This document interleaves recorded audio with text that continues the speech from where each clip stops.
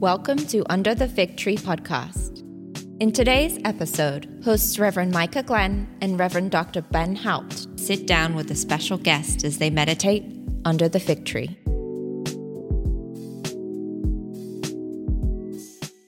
What's up? Welcome back to another episode of Under the Fig Tree. Ben, how are you today? I'm good. How are you? I'm good. You know, it's we're recording later than we normally do, a little foggy brain. Right. Someday we'll create BTS and people will see how many times it takes me to get the podcast going. I mean, there's just, three quick phrases, but, you know, hey, sometimes we struggle, sometimes we don't. better you starting our podcast than me. You know what? I think it would be good one day for you to do it exactly the way I do. I think the people would be very interested in seeing that. Oh, yeah. Yeah, they would be interested in a sort of cringy sort of, we feel bad for Ben sort of way. Whatever creates the content, in my opinion. Today, we're joined by two fantastic guests on Under the Fig Tree, two concluding seminarians, Dion Hull and Nick Palmer. How are you doing today? Spectacular as usual. Doing well. And just quick question, because you're both concluding students, both MDiv students. Dion, I'm assuming at some point you'll give some context for this, but you've been here, you haven't gone on your vicarage yet. No. But you will at the end of this year then convert over into your regular call once you finish all together. Right. And Nick, you're returning. Well, you have returned from a vicarage. And where were you a vicar? I was a vicar at Salem Lutheran Church and School in Afton, Missouri. So it was a local vicarage. Sure. Yeah.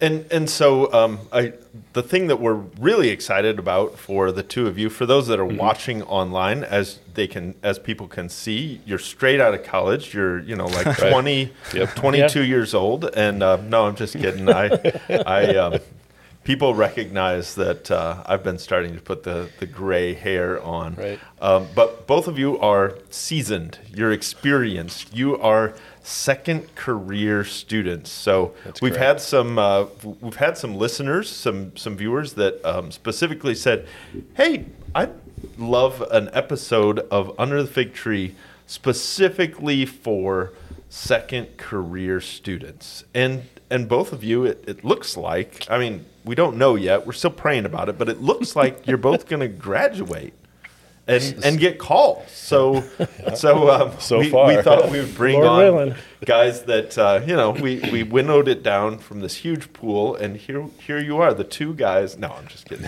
But we were the two that were available.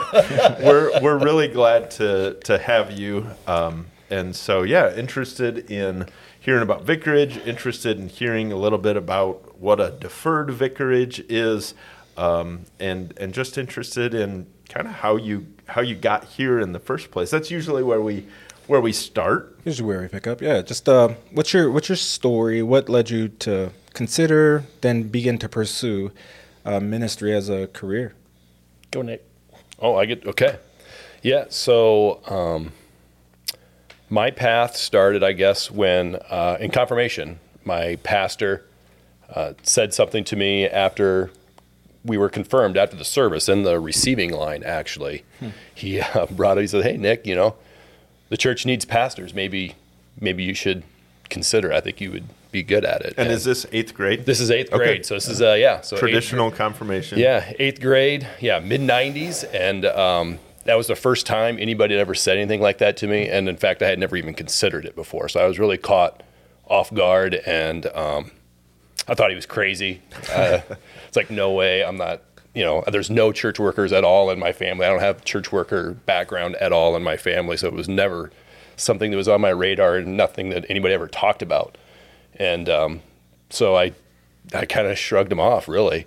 It's like, I'm not going to do that. And then fast forward, I go through high school, college, and I get married, and I actually lived in the same church that I grew up in is where my wife and I moved back to. The pastor was no longer there, but same church, and I'm active in the church again. And, I'm getting asked to do more and more in the church. You start with the board of trustees, help keep the church up. And then next thing you know, I'm on the board of elders and teaching Sunday school, teaching youth group. Then I'm chairman of the board of elders, and start wondering, in my head, then I'm starting to think, maybe maybe I did miss my call. Maybe Pastor Wallenberg was right all those years ago, and this is what I should be doing. And what kind of work were you doing at that time?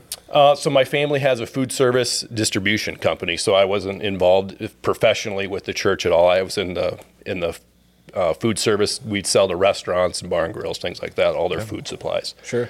And so my experience with the church was just all volunteer-based, doing, being an elder, being a trustee, just being a Sunday school teacher. My wife and I team taught the junior high school, Sunday school, and then we did youth group.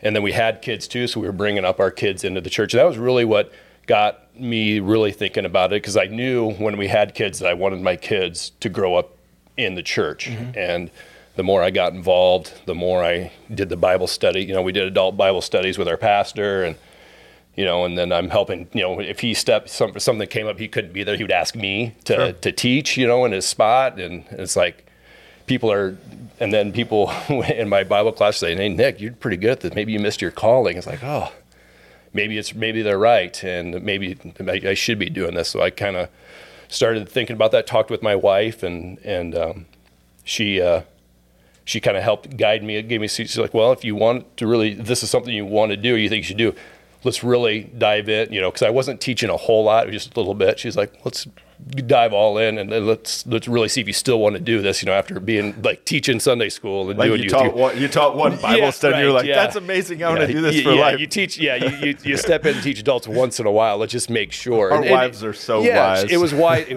was good advice, and we did that, and I still wasn't getting turned away.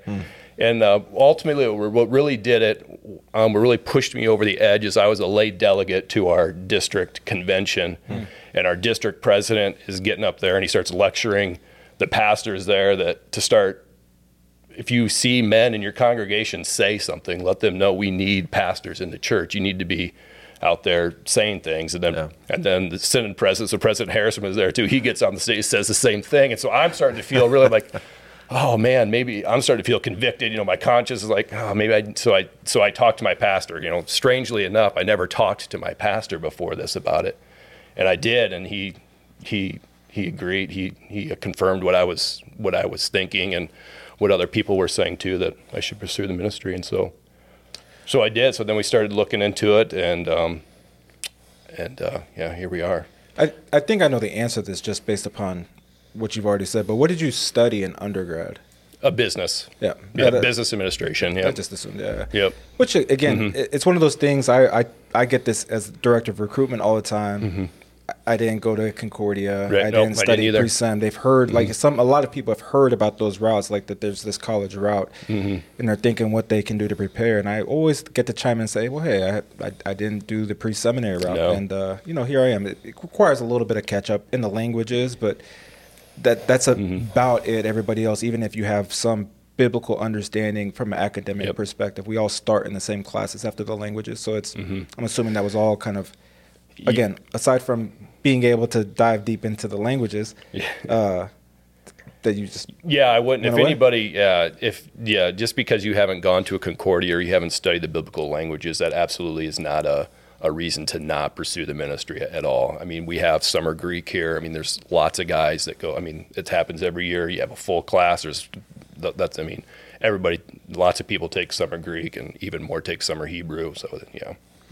And Nick, you brought your family along. So That's right. Your kids were all going to school and living in your home. That's right. So I think for Deanne has a little bit of different story, and we'll transition to that in a minute. But I'm interested in, what was it like for your kids to move to St. Louis, live on campus, get acclimated to new schools, and how was it for your wife coming in, finding a job, finding her place in community? Because those are questions that we hear a lot from prospective second career students. Yeah, my family was very supportive, and I think that's key for anybody that's coming to seminary, that if your wife or your kids, especially your wife, is not on board, don't gonna come. be tough. Yeah. Yeah, Sure.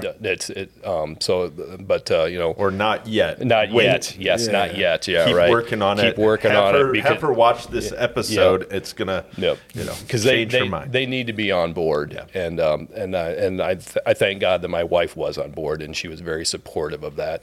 And it was a curveball. I mean, it was not something, when we talk about this all the time, when we got married, this was not on the radar at all. We were going to grow up in our hometown with both of our families and, live happily ever after or whatever.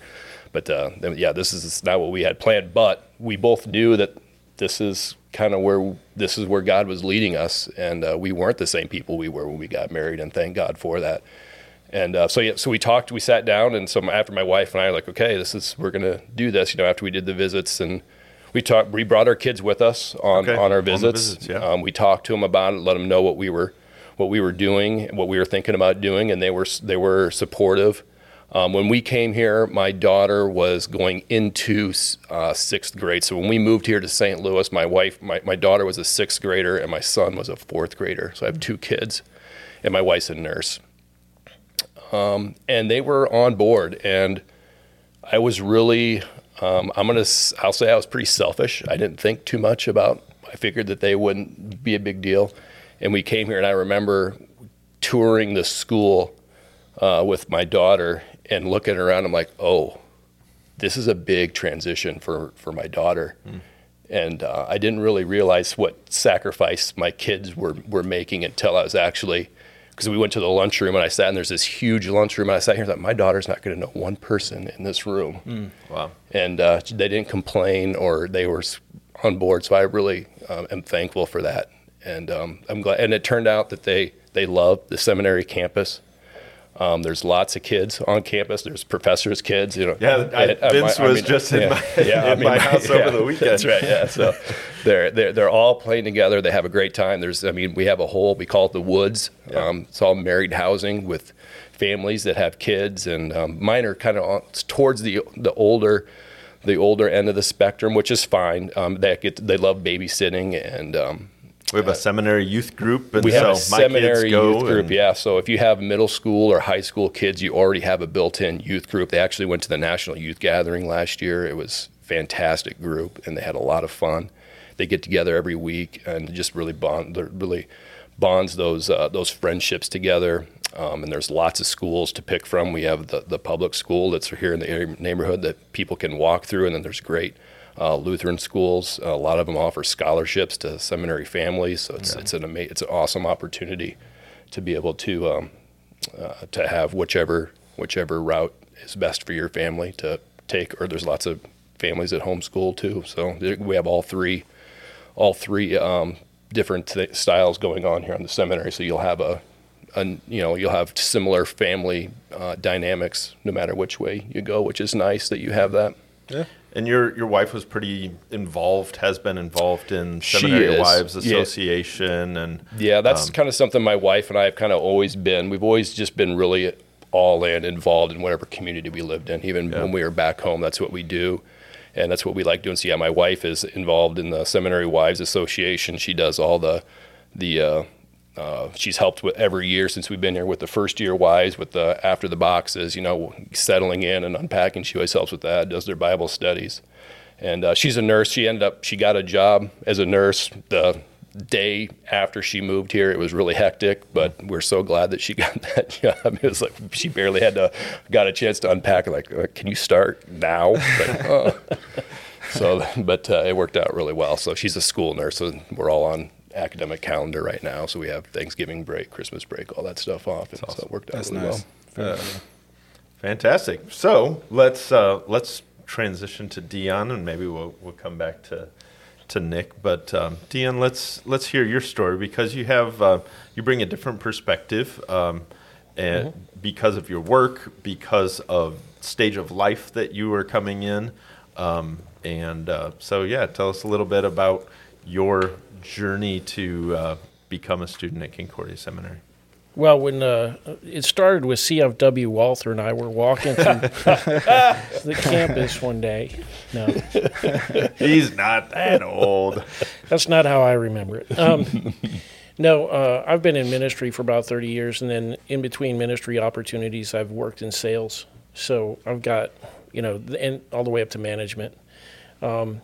In ministry, I'm a director of Christian education, graduated from Concordia College in River Forest, Illinois. Go Cougars. Kerf. Go Cougars. Not even Kerf back in the day. No. It was not even Concordia University. Concordia it was just College. Concordia College. It had the teacher transitioned college. it had translated from teachers college Okay. to You're college. trying to go back too far now. Yeah, but it's been That's Walther's day. So. yeah. So, so for about 30 years, people have been asking me when I'm going to seminary, and it's usually my employers. So I'm not sure what to think of that. But so when I went to my wife, my last position was mission developer for the Oklahoma district. Yeah. One of those cushy district jobs. Right. And I said, I think it's time to go to seminary. She said, it's about time. And my kids all said the same thing. My kids are the age of most seminarians, from 30 to 22. So it's kind of fun. Just to kind of piggyback on what Nick was saying, is that for our family, all of our ministry changes and our lifestyle changes as we've gone through different positions and we've moved. We've always looked at it as the next adventure. And that has helped because our kids are adventurous. They're always ready for the next thing. 2 of them are in the military. And so they grew up on a camp, a Lutheran camp in Florida, and then one in Illinois. So they know hard work. They also know how to camp out and survive. So the military basic training thing was like, yeah, whatever, for them. Oh, we're going to go sleep in tents. I asked them how it was. They're like, yeah, we were on worse camping trips with you. So it's no big deal.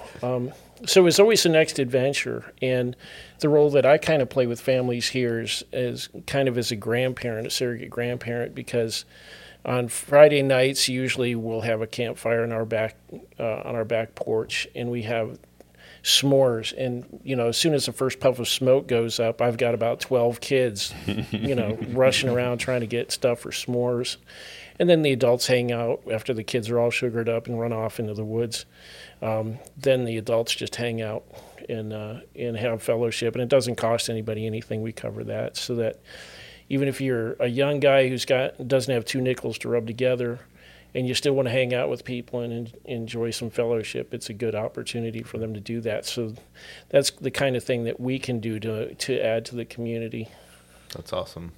So what was it like? I think we do get a lot of people who have a background director of Christian education. They have been serving in the church, and they've had a great season, especially in youth ministry, which is high impact, high energy, but sometimes we hear from DCEs like, man, I don't know if I can do this forever. Some guys can. Sure. But what was it like transitioning from DCE? And I'm always sensitive to there are some out in the church that would make DCEs feel like they need to get the full credential, and I just kind of despise that thinking, because director of Christian education have a vocation that's incredibly important, and it's unique to the pastoral office. But how did you think through that? Okay, you kind of told us a lot of people Sure. had been pointing you in that direction, but what was it that kind of finally was like, okay?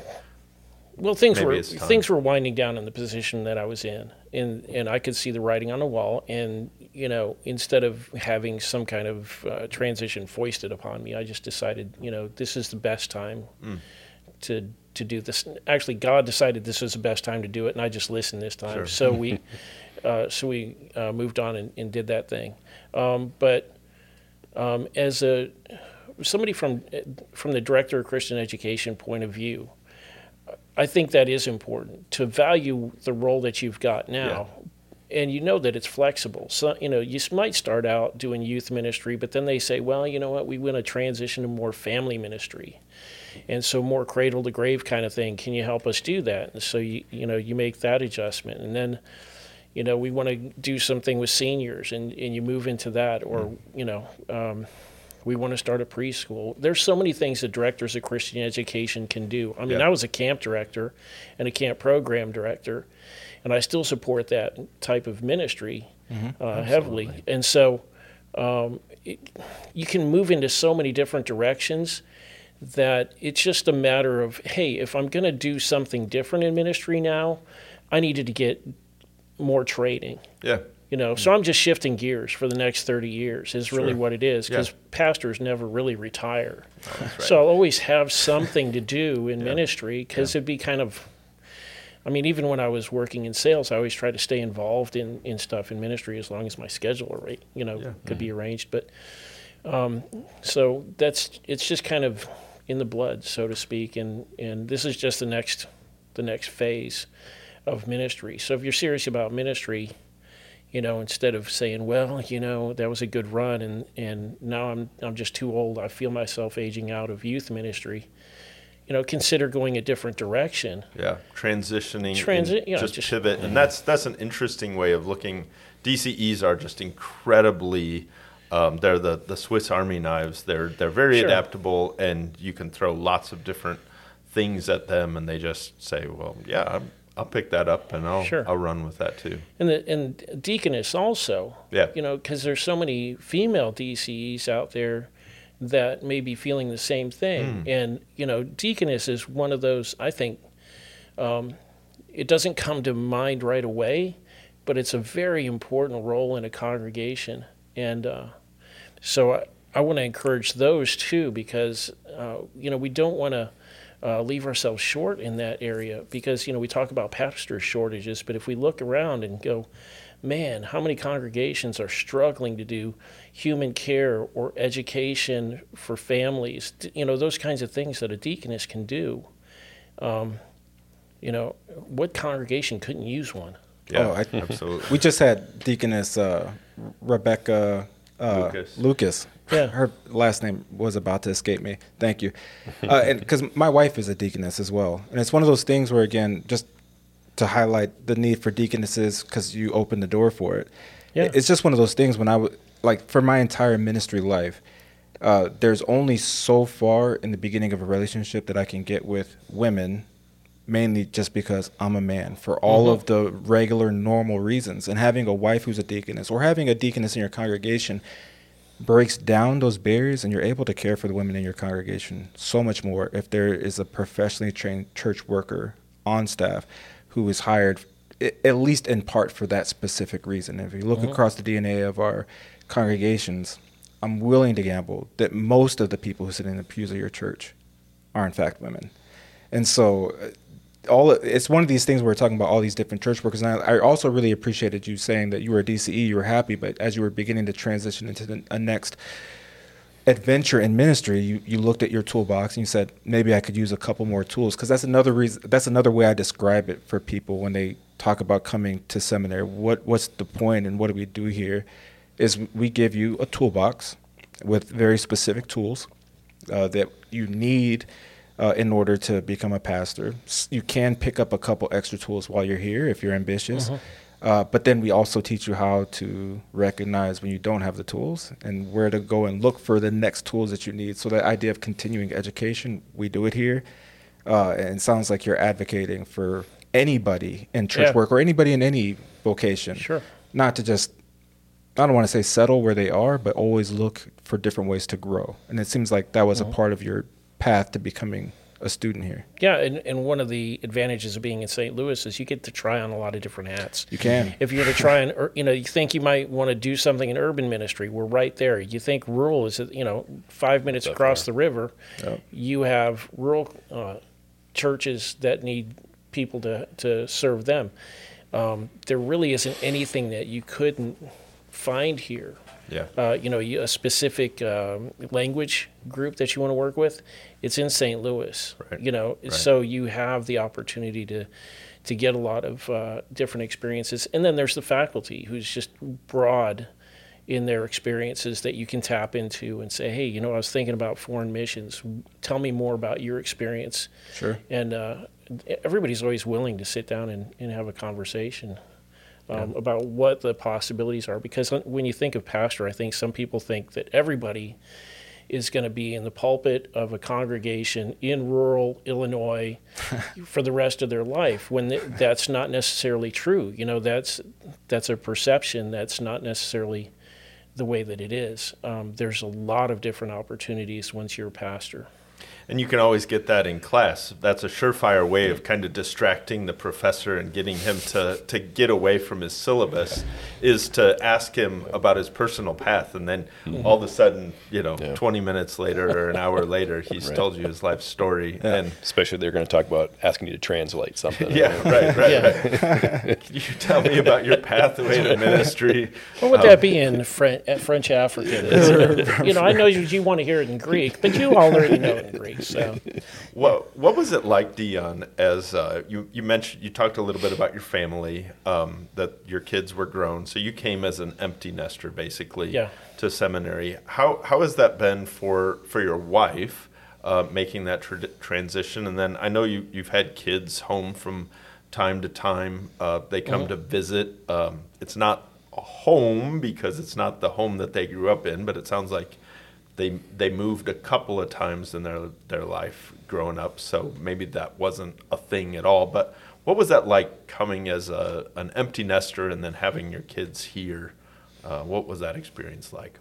Well, I'm always trying to recruit them. That's good. He's still in sales. We definitely appreciate that. Hey, military chaplain is a pretty good gig if you can get it. And they are. I feel like most people who are interested, I don't want to say most, but many who are interested who qualify. There's a desperate need for good military chaplains at the moment. Yeah. Right. So, coming as empty nesters, it was cool. We didn't have the extra considerations of kids going into school and schedules and all those kinds of wacky things that you have to deal with. So, good on you, Nick. We've done it before, but when our kids come and visit, they love the campus and they love the community, and they just feel like they're a part of it. And awesome. Part of it is that they're the same age as most of these guys. Sure. And so at the campfire, I can walk away and they'll have a conversation with somebody, and it's they're excited for us really to be doing the next thing. So. It's a little bit tight, but we got the extra bedroom this year, so. Okay, yeah. So you live in the woods as well? Yeah, we live in the woods as well, and they've got these flexible rooms in between apartments. Right. And last couple of years, the other family was a rather large family that lived next to us, and so they had, Tebebu and his family went back to Ethiopia, and the other folks didn't want all the rooms, so we rented one of them. Sure. And so now I've got an office. Deb's got her own office. She works from home. Okay. She works remotely for the Oklahoma Center for Nonprofits. Okay. Cool. And so she has her own office that has a bed in it, so the kids can come and stay. And because she works pretty much during the day, they can have access at night. I come home, and the first thing I'm doing is studying, so I'm in my office all night. So that's not really helpful for company. But if we had to, we could throw a twin in there.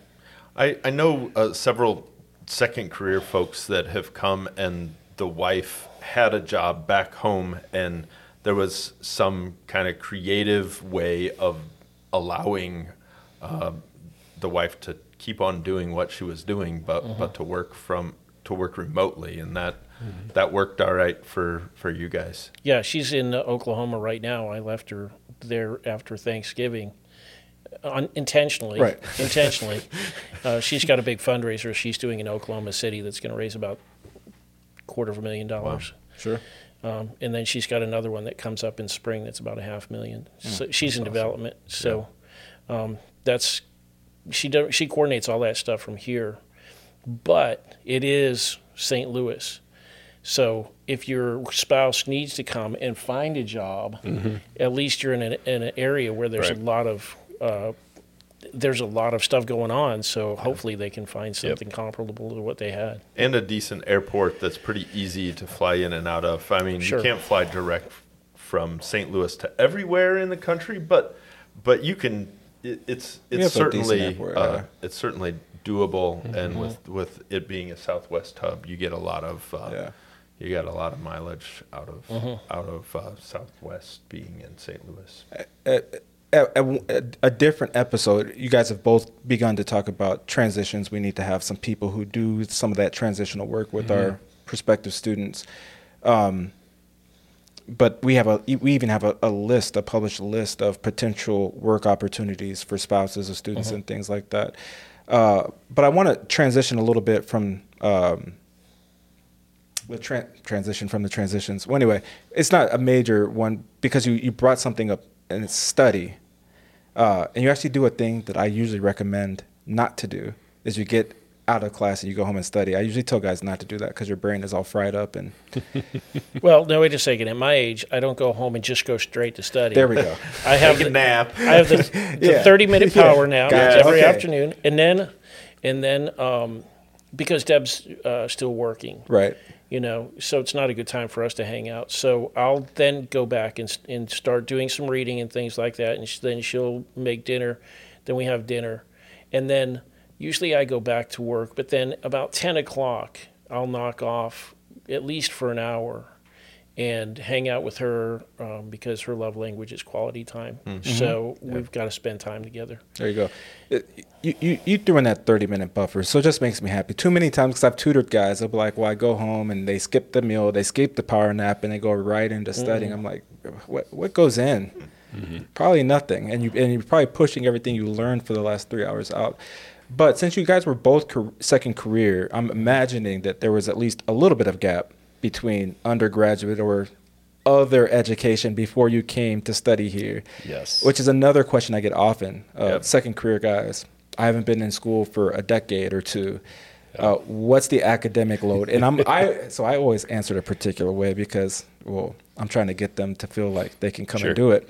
But I'm interested to hear from your perspectives. What was it like, again, gap between undergraduate work or even more graduate work and beginning this, because becoming a pastor in the LCMS is just academically rigorous. There's no other way to put it. There's no program that we have where it's not. Mm-hmm. We demand a lot from our pastors, especially in the educational process. So what has that been like? And you guys have a few years, both of you, under your feet of learning here. Right. Yeah, so I was 15 years removed from between undergrad and when I came here to seminary. And it was an adjustment. But it's not unattainable by any means, I don't think. The biggest part for me was being able to read faster. Sure. I mean, I would read just for pleasure a little bit, the fiction novels and things like that. So you can just breeze right through those. But then when you're starting to read some more academic books, it goes a lot slower.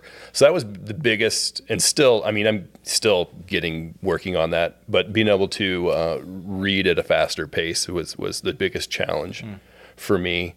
And writing was, it took a little bit, but not the writing part came pretty quick.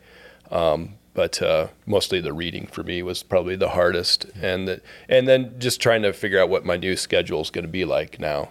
With having a balancing, because there is time management is critical, especially for a second career person, having a wife, a spouse, if you're a deaconess, and children, because that's important to have that time too, like you were saying, Dion, to have that quality time with your family. And so being able to balance that is very important. And you just you have to figure it out. It's not hard. I shouldn't say that. It is hard to figure it out. But we'll stick with it wasn't hard. And we'll just clip that and cut out the other part. It's not easy, but it's not impossible. Right. It's not something that's, and professors, that's the other thing too, is that I was very pleasantly surprised about, is the professors are lenient. They're able, if you need some extra time, you can get it. Yeah. And so that I was very surprised at that when I came, like, oh wow, the professors are fantastic, and they want to work with you. They want to help you. So if you are struggling, you can ask for help. There's help available. The library has all kinds of help too. Like Pastor Glenn, you were talking about tutoring and things like that's all available if you need that as well. So it's not something that you can't overcome. Sometimes people think of grad school and they think, seminary is like this cutthroat place where we're going to weed people out. And it's not. I'm here because I want more pastors for our church. So the last thing that I want is to try to weed guys out or try to play some game that I'm going to like catch a guy so that I can say, aha, you really don't belong here. Maybe Dion had a different experience being in my class, because we're going to have to talk about that. I have a couple questions in a minute. But Dion, what's it been like for you? Yeah, I'm proud of the fact that we are so that it is academically difficult. Sure. If it was easy, everybody'd do it, and every denomination would. I hear people talking from different denominations, and they tell me they also went to seminary, and I say, oh, okay, so let's talk about this. What was your experience like? And a lot of times they don't even have the languages. Sure. And so they don't know what kind of editorial choices were made, translational choices were made. And so, they're taking a translation, and they're standing on that and going, this is the word. And you go, there is another level to this. Not that it's not right to go with just in English, and I think that's valid. But just to have that knowledge and that information. So when I'm reading through a commentary and it's got the Greek and the Hebrew, I know what they're talking about. Yeah. I'm not ignorant of that stuff, and nobody's going to pull the wool over my eyes and tell me that, this means that. No, I already know that. So, to be able to read the technical information and not be completely snowed by it, is really... That's extremely helpful, especially in preparing sermons and Bible studies. And I think a lot of clientele, whatever you want to call people at the churches, your church members, you can't assume that you're the smartest one in the room all the time. There's a lot of people that have their masters, their doctorates. They're very highly intelligent people, and you can't just go in there and say, well, when I was in Sunday school back in 5th grade, we went through David and Goliath, and so this is a story of David and Goliath, and show them the Arch book. You're going to have to come up with something better than that, because there's going to be questions. I think I've mentioned it on the podcast before. I did my vicarage in Huntsville, Alabama, where NASA's headquarters are, where Boeing has a big headquarters, and it's just a massive tech industry place, and literally had a couple of rocket scientists in the parish that I served. And they appreciated, I did my undergraduate in chemistry, so they appreciated a vicar who could talk about science from a scientific perspective.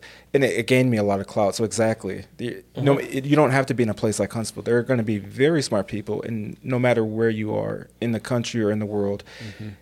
And when you're the pastor and you have some authority, they don't want an Arch book answer. Right. Or, I don't know.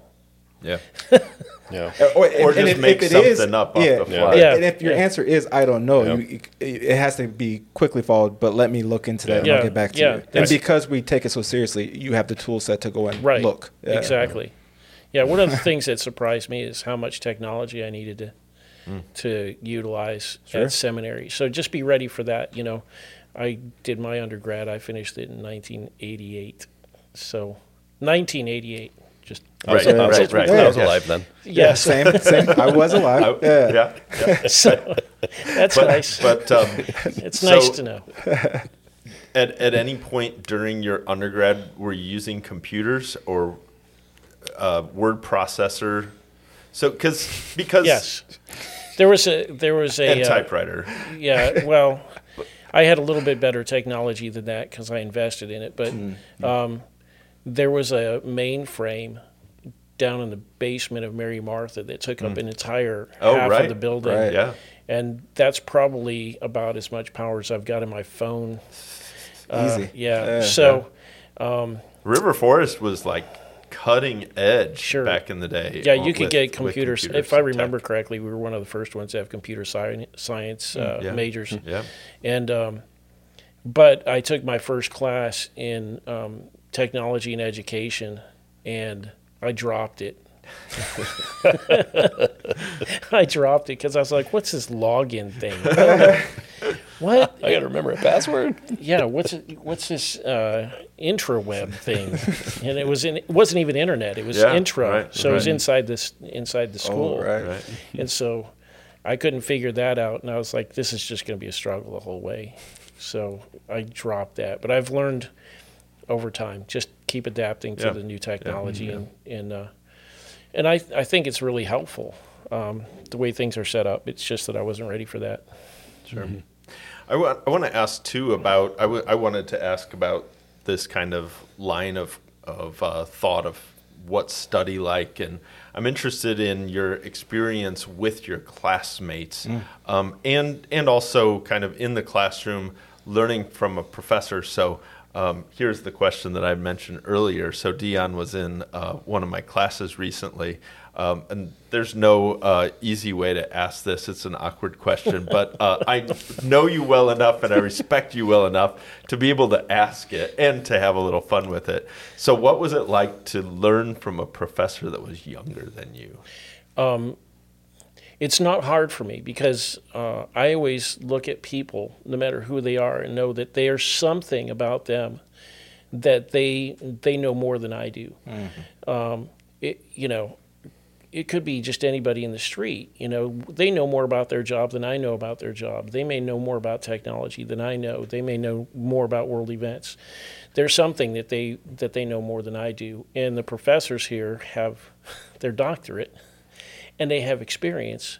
So I just, I just we go had with a lot that. of fun because it was all the rest of the guys were the young bucks straight through for the most part. Yeah. And there were several times where you gave some helpful feedback to some of these younger guys in a really in a way that they could only receive from you as a brother, as a classmate, that they couldn't necessarily have received in the same way from me.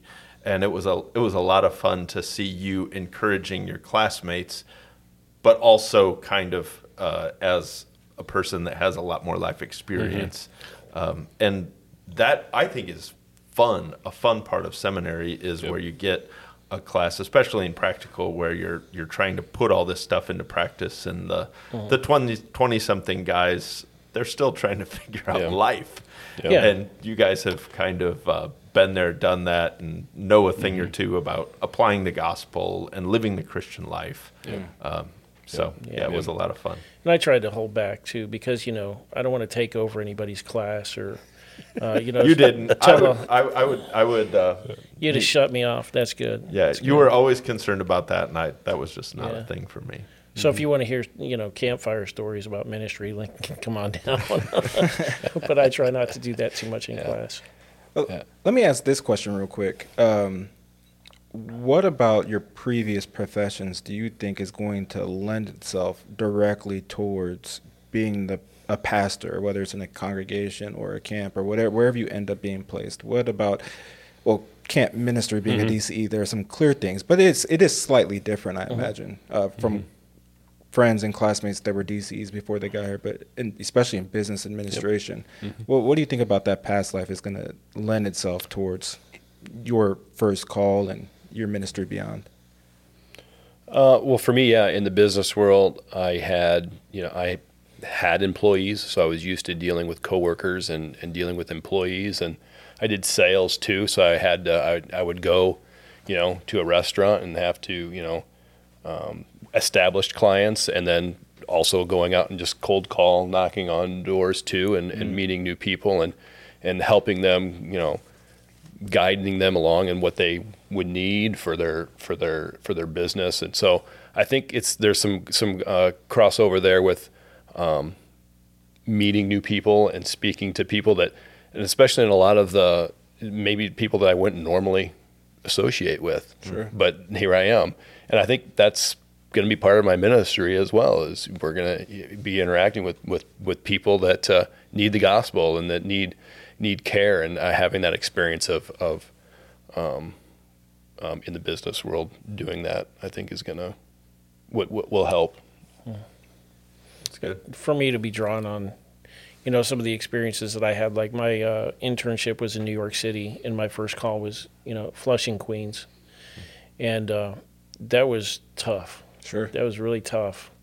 And when the pastor would go on vacation, I had to do all the visits, and there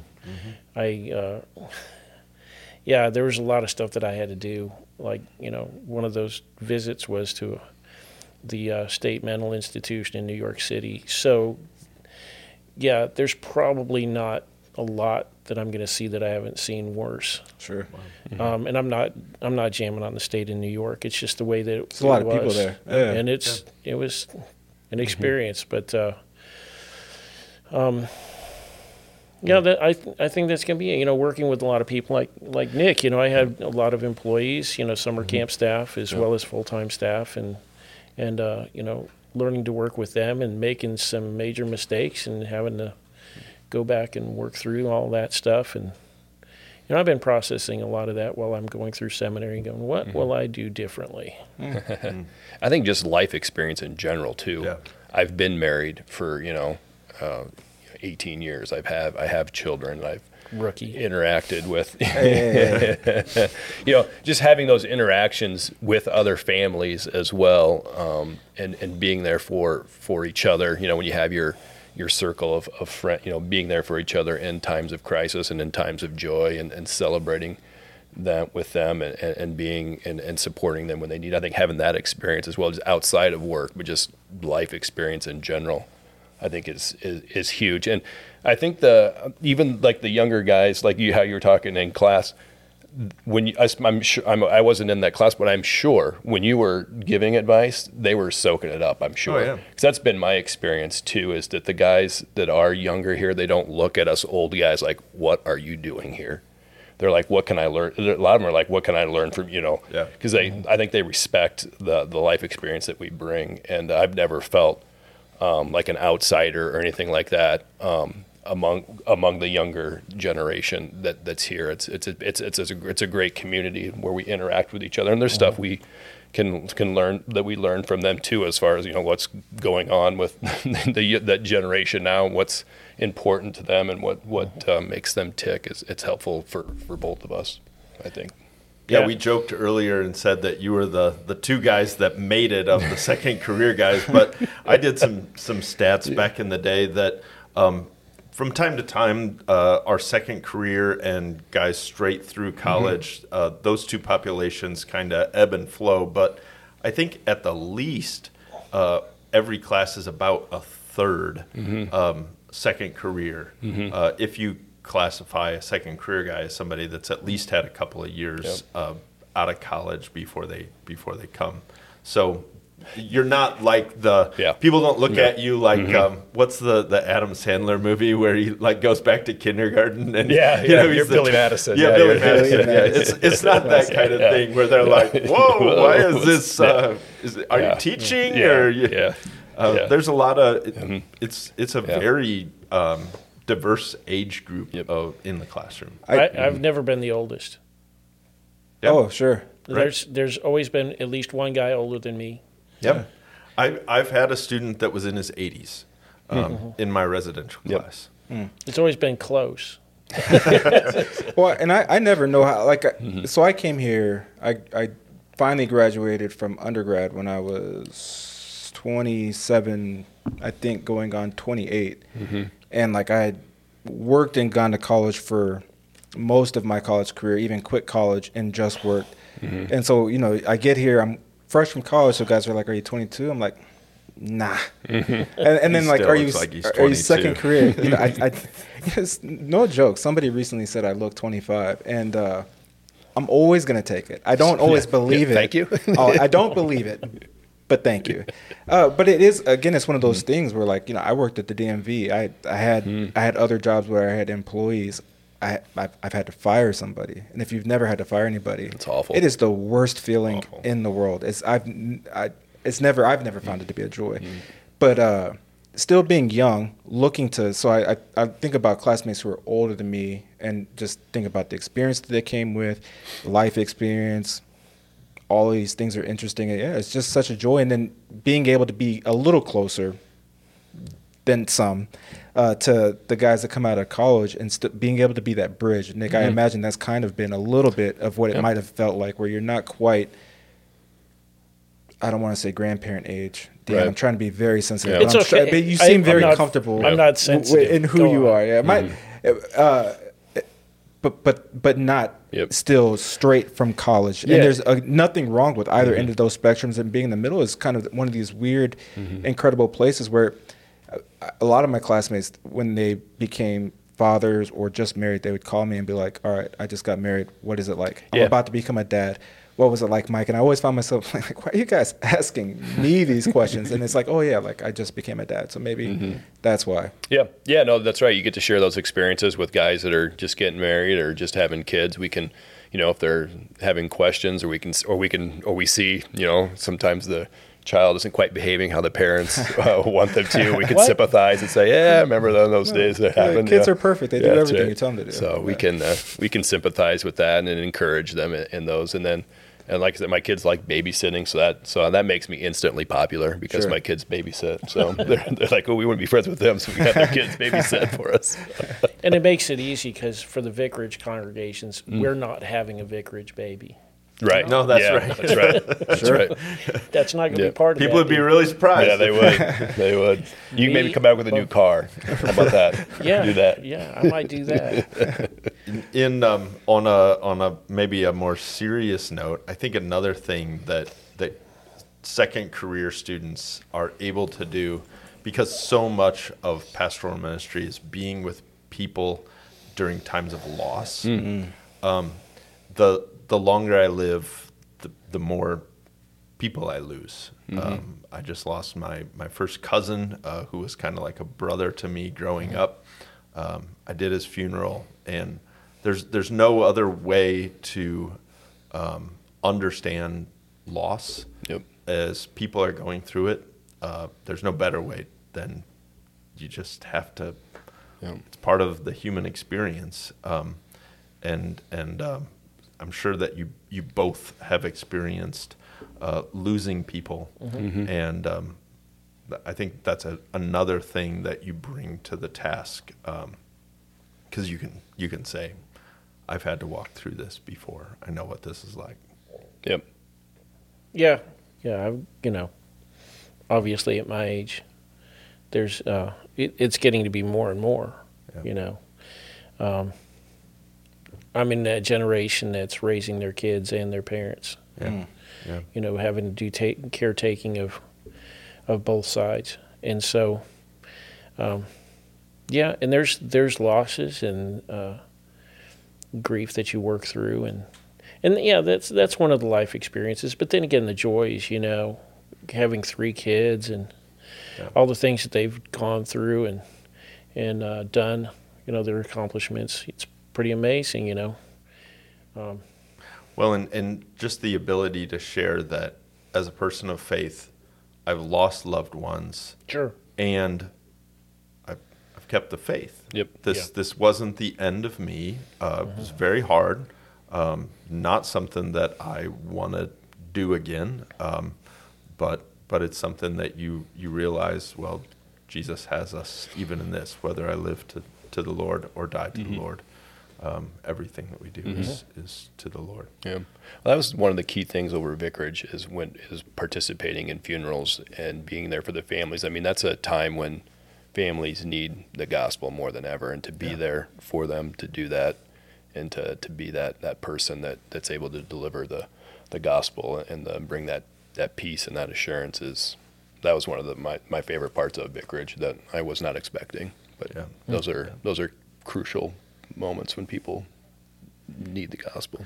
And all of our students are trained to share the gospel, and I don't want to be saying that only a second career person can share the gospel. That's certainly not what I mean. But there is a certain happened to you personally. Yeah. More likely that we've had it happen to us personally. The older we get, so that does change how it changes how you share it. Absolutely. Yeah.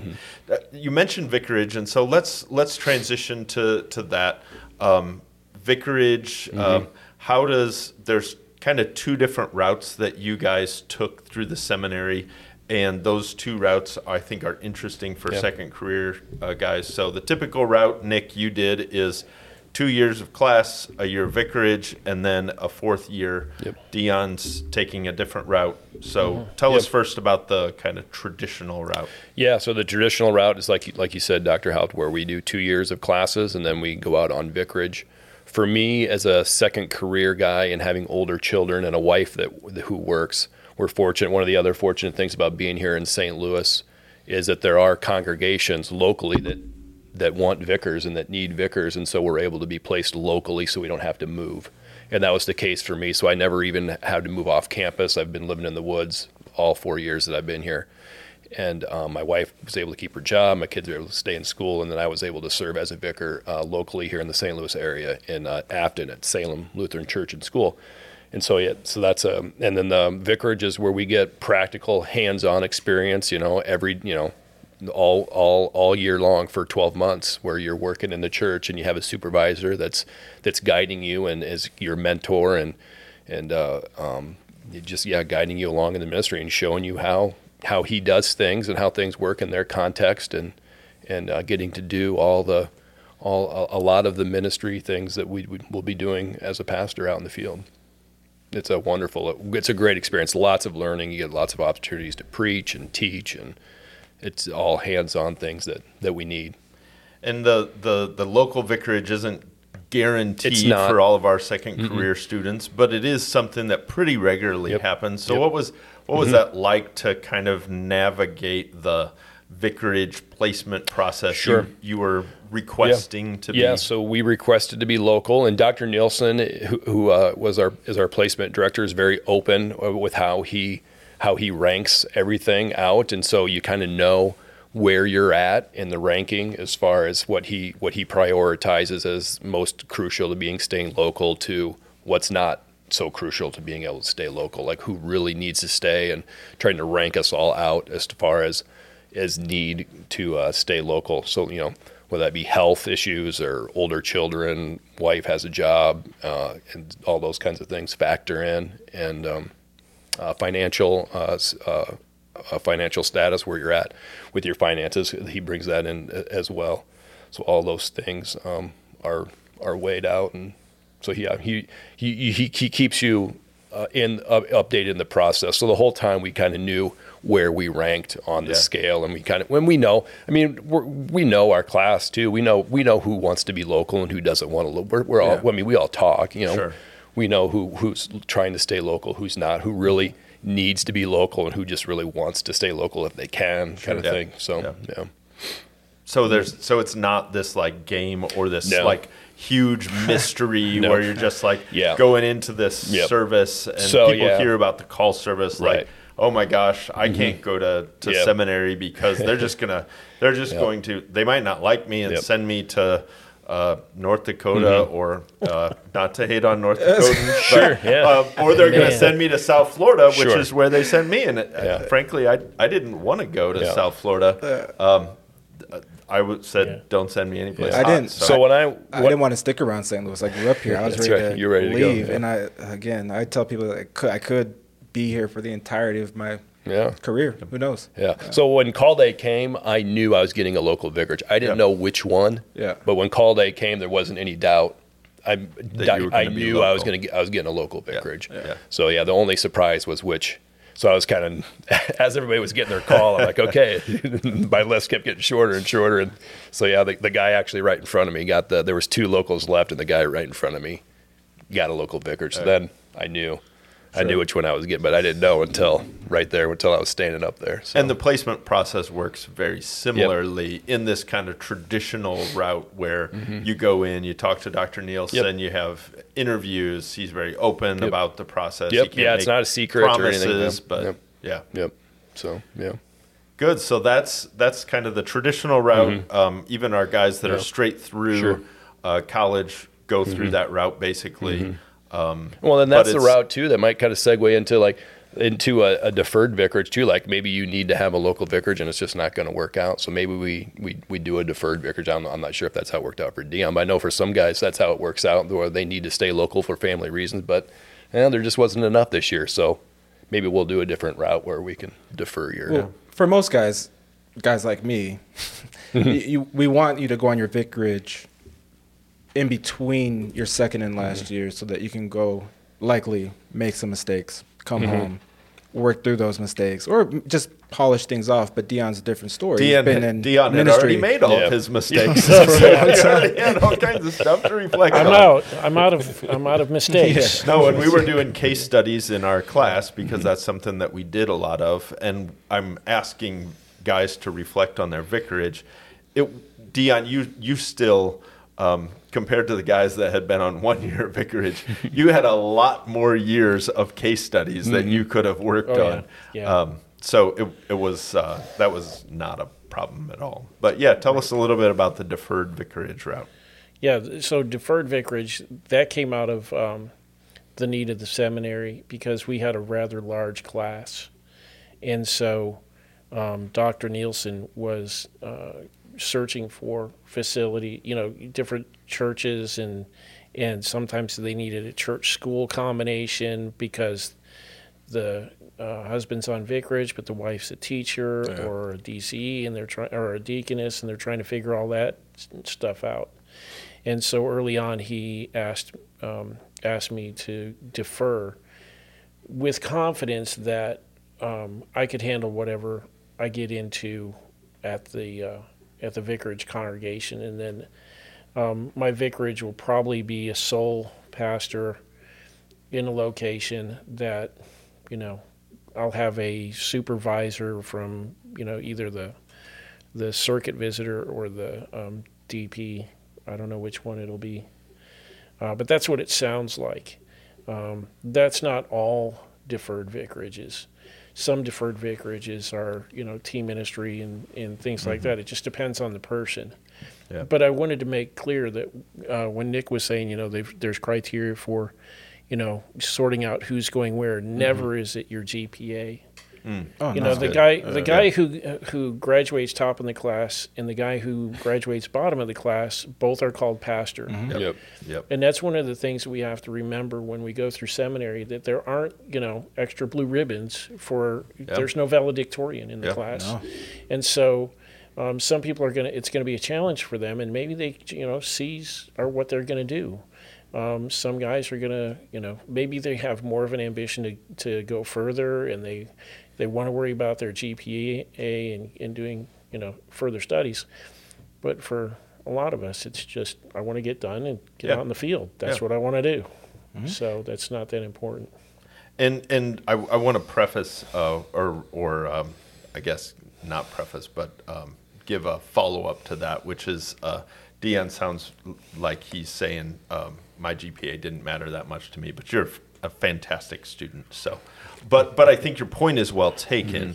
Is that it's not about having a 4.0 GPA and feeling like as a second career guy, man, I have to ace all my classes or else I'm gonna get weeded out. There's not that kind of pressure. We just want you to pass the classes so that you can. So that we can call you a pastor. And that comes out in orientation, too. I can remember Dr. Mars talking about, especially for second career guys, don't neglect your families. Yeah. No. If neglecting your family means that, so if you have to neglect your family to get an A, get a B. So I've told students so that too. You have to be smarter about how you do everything than you did probably in undergrad. My GPA is actually a whole point higher than it was in undergrad, just because of... mine's more than right? You actually opened the book this time and that's true. found out there's stuff in there. Yeah, I actually did, Since you didn't make it into... I do homework now, so... Into NBA, That's right. My basketball didn't work out. That's what I told my pastor when I was in 8th grade. I was like, Pastor, I'm not going to be a pastor. I'm going to go to the NBA. I'm the best basketball player in this town of 2,800 people. I mean, Larry Bird is one of the greatest of all time. You never know. That's right. You ended up playing on our basketball team. I get to be a Concordia Seminary preacher. Even in my, I'm 40 years old. I get to be the old guy on the team, but it's fun. I played on the tennis team, and I wasn't the worst guy. That's right. Yeah, I'm not the worst basketball player. I'm not a great tennis player. I'm not even a good or decent tennis player, but I've played it every once in a while, and I learned that being athletic against somebody who knows what they're doing, doesn't help. Doesn't anyway. help. Yeah. They'll Yeah. just make you run all over the court. Yeah, see, I was going to join the basketball team. I told Dr. Navsker or threatened him that I was going to join the basketball team because I grew up playing ice hockey. So I get all my fouls. I never get any points. I never play offense. I just play defense. And, send me out there to take care of one person, and I'm good. There you go. Awesome. Yeah. We should probably transition to our ripe for the picking. Yeah. You think? Yeah, it's one of those things where like we're used to having. We haven't mentioned this before, but our regular listeners will know this is the first double guest time. So usually one person is the focus of our attention. We do all that, but yeah, probably just before you got here actually, because I was here before you. I'm almost always here before you get here. My dad was a drill sergeant though. Punctuality is a thing for me. Not to say it's not for you. Anyway. It isn't. I just lost my train of thought about if you're 15 minutes early or 10 minutes late. I was telling them that you're the time master of the show and not me. So while I'm here on time, I don't care how long we sit here and talk. But we have families to get to and things to get to, schoolwork. I'm one of these overly ambitious guys who decided to get an advanced degree beyond my MDiv. And so, life. Well, and I'm just excited about my my things from Ripe for the Picking because the viewers and our listeners came through for me. They actually filled up my list of Ripe for the Picking or Leave It on the Tree. And so, shout out to Sam Sessa, to Randy Buckman, and to Sarah Gulseth for listening and throwing me a whole bunch of stuff. And that is that some of these things kind of inspire the things that I'm going to use today. The first one, though, is one that I came up with on my own.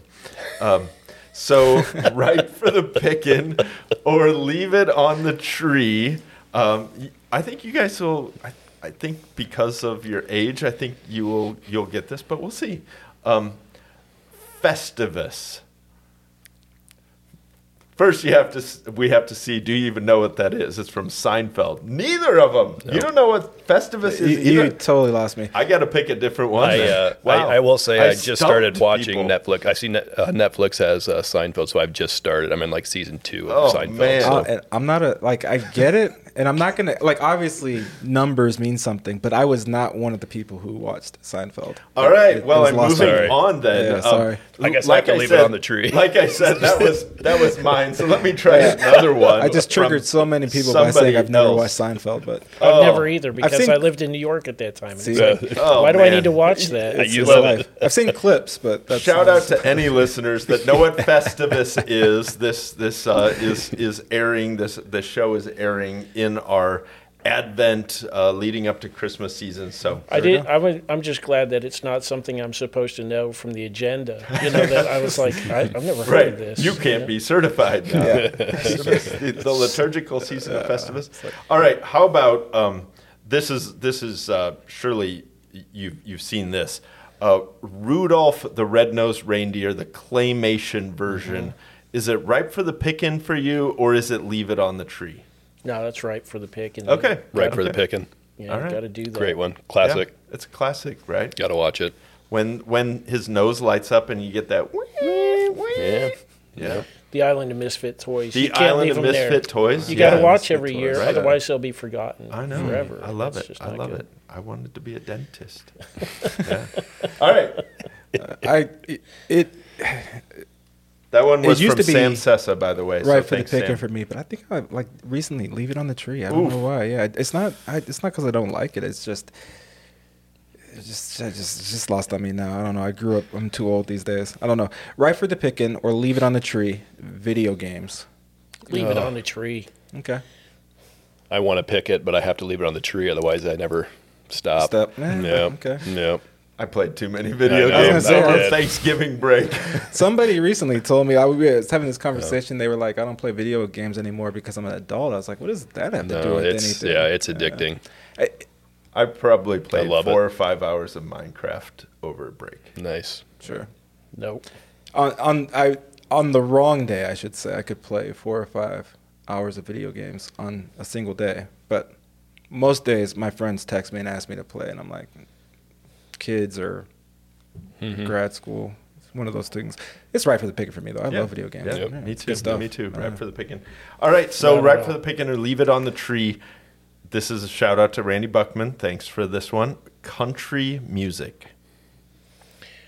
Are we talking the real country music or today's country music?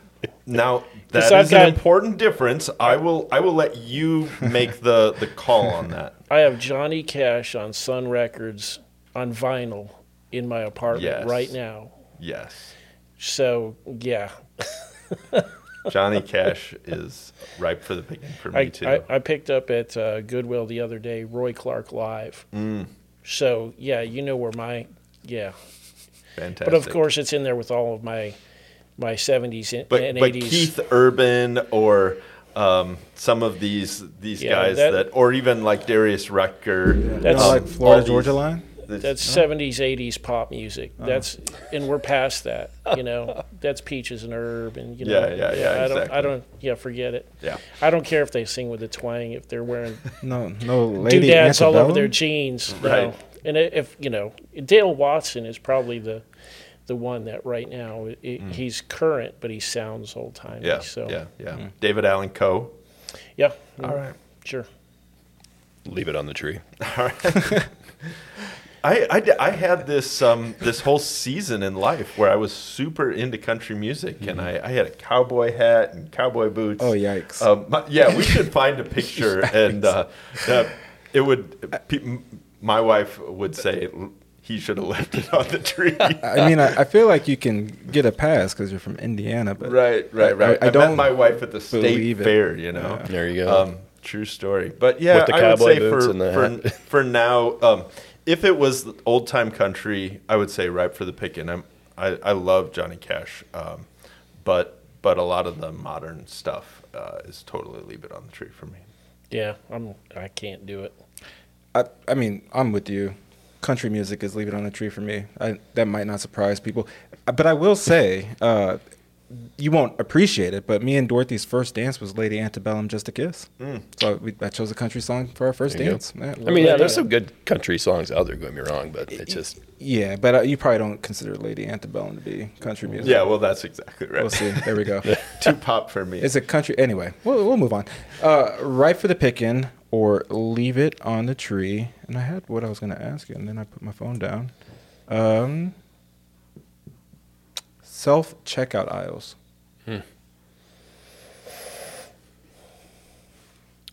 For me, that's a recipe for disaster. Okay. Because you're going to have to come and help me check out anyway. So I might as So well might as just well go. do it. I might as well just go through the thing where I can greet somebody and say, "Hey, thanks for doing this," because I was going to mess up that guy's life for an hour. Because I always get something wrong. And, Sure. And then they're like, "Oh no, you can't do that." And it's like, "Come on, man! If I go over there, I can do it." So I gave up on them pretty early. I'm the reason they still have people and still have checkout lines. That's fair. My wife does most of the shopping, so when I go shopping, it's just like a few items, so I just go self-checkout just to get in and out. So I guess for me, it's ripe for the picking for the kind of shopping that I do. Yeah, I do a lot of our shopping. We use Instacart now, so but I like grocery shopping. So yeah, I was just at the grocery store. Well, I almost was there 2 times in the same day because I'm the go get stuff. So yeah, it was self-checkout line. So right for the picking for me.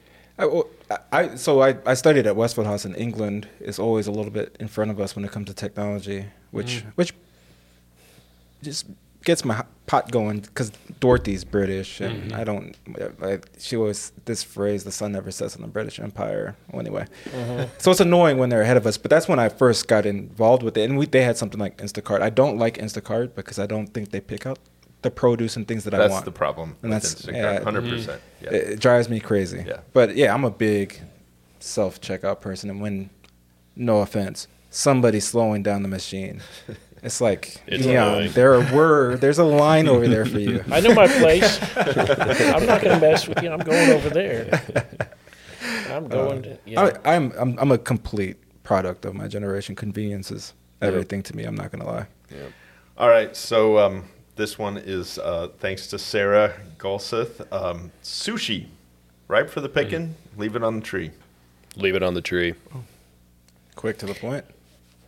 Yeah, leave it on the tree. No. Oh, I've tried. It just hasn't worked. Maybe I just haven't had good sushi. I don't know. Totally ripe for the picking for me. I love sushi. Now, I love sushi. It took me a while to answer because when we lived in New York, it was a Korean neighborhood. Yeah, And so I learned to eat it. Sure. And like seared tuna, I like that. So it took a little while. If you said, let's go out and get something to eat, I probably wouldn't say, hey, yeah, let's go for sushi. But if everybody else was cool with it, then I'd go along. There's a great sushi place here in St. Louis, and recently I took a couple of our enrollment team members, and it was all you can eat sushi. And literally, we hurt ourselves. We went for it because they charged you for pieces that you don't eat. Oh. So Interesting. It was like 50 cents for a half piece, or $1 for a whole piece if you don't eat it after you've ordered it. So I was like, well, I'm getting my money's worth. It was a challenge. So. They went for my birthday when I was not in town. I'm just gonna throw that in there. I'm a host of a podcast. I get to say stuff like that. I wasn't gonna say. You noticed that I said a few enrollment team members. Right. So. I'll bring it up. That's all right. No hurt feelings. It's just life these days, right? Right for the picking or leave it on the tree. You're gonna stay with the food theme. Mall food courts. If it's got a Chick-fil-A, I'm good. Okay. And it's not Sunday. I was gonna say, that the timing of that one matters a little bit. Does Chick-fil-A in the mall food court stay open on Sundays? They do not. Oh, Nope. okay. All right. No. I don't. Not go in to Iowa, Walmart. anyway. They probably don't anywhere. I think that's a thing. Yeah, that's the thing. No. No, it's right for the picking for me. You bet. I love fast food. Yeah. It's awful. I'm the same. I love mall food courts. Just the food there is just the greasiness of it, the homemadeness of it. Yeah. There's the hard thing only- for me is like only going to one. It's like, well, can I hit a few of them? That's when you go to the one where like Samples. you get like You do the world tour. a meat, like you get 3 meats and noodles That's or rice right, or something like that. that's Then you get a right, little bit of everything. Yeah. That's the only one that's right for the picking for me is Panda Express. Okay. Yep. Or Chinese food in general. But that's the only thing that I'll order from a mall food court. Everything else for me is absolute trash. Leave it on the tree. What about like the ones that are like the Cajun Cafe where you could get bird Do and I chicken? look like we've had this Cajun food? You know me. we have this You don't do conversation spicy, I take it. all the time that Ben is such a pretentious I'm eater. sweating thinking about Cajun food, man. We're both foodies, and I like high quality food. And there are some things that I only like high quality. I can be very bougie, but I'm also I like pizza rolls and emos. I'm So Ben doesn't lactose like- intolerant and I don't Yeah. like spice. Ben doesn't eat toasted ravioli. I think that's the most offensive thing. Anyway, gotta question whether you can stay in St. Louis not long good term. food. It is delicious, man. We'll have it anyway. Well, This has been a lot of fun. This has been fun. Thanks for having me. Oh, thanks Yep. for coming on. And this is one of those occurrences where a listener wrote an email and said, hey, I'm currently second career thinking about ministry. I think it'd be really beneficial and helpful for other guys who are in a career already but have little strings pulling on them thinking about ministry. So could you have an episode with second career guys? So Great. if you're listening, we do read the emails. We do read the comments and occasionally respond. We can't do everybody's idea because, Yeah. you can't just do everybody's idea. But we read the YouTube Yeah. comments. A couple of people have shouted out at me on Twitter. So we're findable on social media if you yeah. shout out to us. If you had to give one piece of advice for anybody thinking about considering going into church work, what would that be? I've been thinking, especially for second career guys,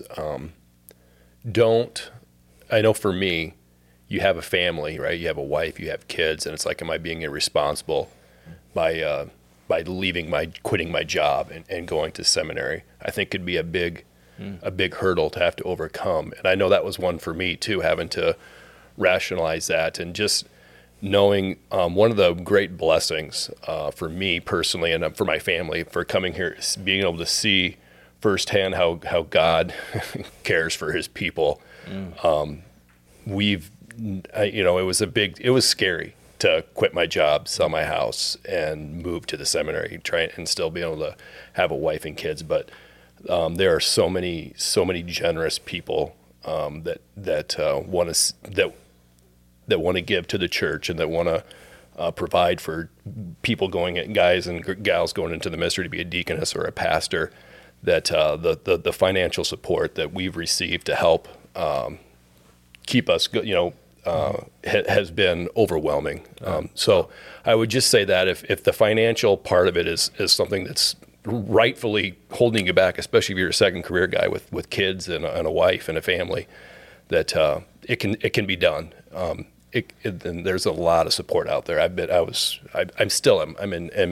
awe and thankfulness, gratefulness, and shock of all the wonderful support that people that I've never even met and that I probably never will meet, giving to the seminary to support us. So that's awesome. So good. Yeah, I'd have to say, just do it. You know. Yep. Put it in God's hands where it belongs, because that's where you're going to find the rest of your life. Yeah. Is just putting it in God's hands, and He'll He'll carry you through. That's just you can't do it any other way. You either have to trust Him to make it all work out for you, or don't go. If you can't learn to trust God, ministry is going to be really hard. If you're always second guessing that this is what you're supposed to be doing. So if you've got that feeling, you already know that there's a call there and that you're being yanked on. Not that we're called to seminary, but called into ministry. Yeah. So pursue it until you get a no. When you get a solid no, then you know it's not for you yet. You just need to keep poking and prodding a couple times down the road. But you never know how circumstances are going to change, and God's going to open the door. So put it in His hands. That's where it belongs. Amen. Awesome. Well, Nick, Dion, thanks again for joining us. It's been a blast and pleasure. God's blessings on the rest of the term. God's blessings on the rest of the year. I'm sure that both of you guys are going to be great, well beyond the walls here of Concordia Seminary here in St. Louis. And thank you for being students here and for joining us in this career path of becoming pastors to serve God's church, to bring the gospel to all people, and to bring more and more into the body of Christ. And thank you all for tuning in. If you're listening or watching on YouTube, we're still doing a book giveaway. I haven't always been explicit in this, but if we don't currently have your information here at the seminary and you're sitting on the fence whether or not you want to become a seminarian, there's going to be a link in the description to our request for information. And if you click that link and fill out the form in the comments right under the fig tree, Ben is going to send you a book. Yeah, and I haven't sent those books out. So if you're like, yeah, you've said that a couple times and I still haven't gotten a book, trust me, I got your information and I'm getting to that. So we'll get the book to you hopefully before Christmas. Did you get a free book? I didn't get a free book. So that's fantastic. Well, you can't say that. I was a student here, and I got lots of free books when I became a student. I mean, before I became a student. There we go. Yeah. Oh, well, me and Ben weren't doing this podcast before you guys. That's true. That's true. Just the timing. Admissions, the admissions department is so great now. Well, we appreciate you guys not waiting a couple of years, but had you waited a couple of years, you might have got a free book. That's all right. Anyway. You're right. You were right that we have gotten free books since we've been here, or some free books. So it's we might be able to give our guests a free book. Well, I think you were talking about. Then I hear Sculptor Spirit. I think so. We already had to buy that one. So. Oh well, there you go. But it's a good book, so it'll be fun to get. So yeah, if you get it, you can already read it before you come, and you'll be ahead. There you go. There you Cost go. of being ambitious. That's right. If you're if you're a listener and you yourself are a pastor or already a church worker or a parishioner and you know somebody who you think might be a good church worker in the future, don't keep it to yourself. Please let them know. Share Under the Fig Tree with them. Have them fill out the RFI so we can get in contact with them, get to know who they are, bring them on our campus, let them get an inside look of what it looks like to become both a seminarian and a potential future pastor or deaconess. We would love to meet them. And as always, thank you for tuning in to Under the Fig Tree. We'll see you next time.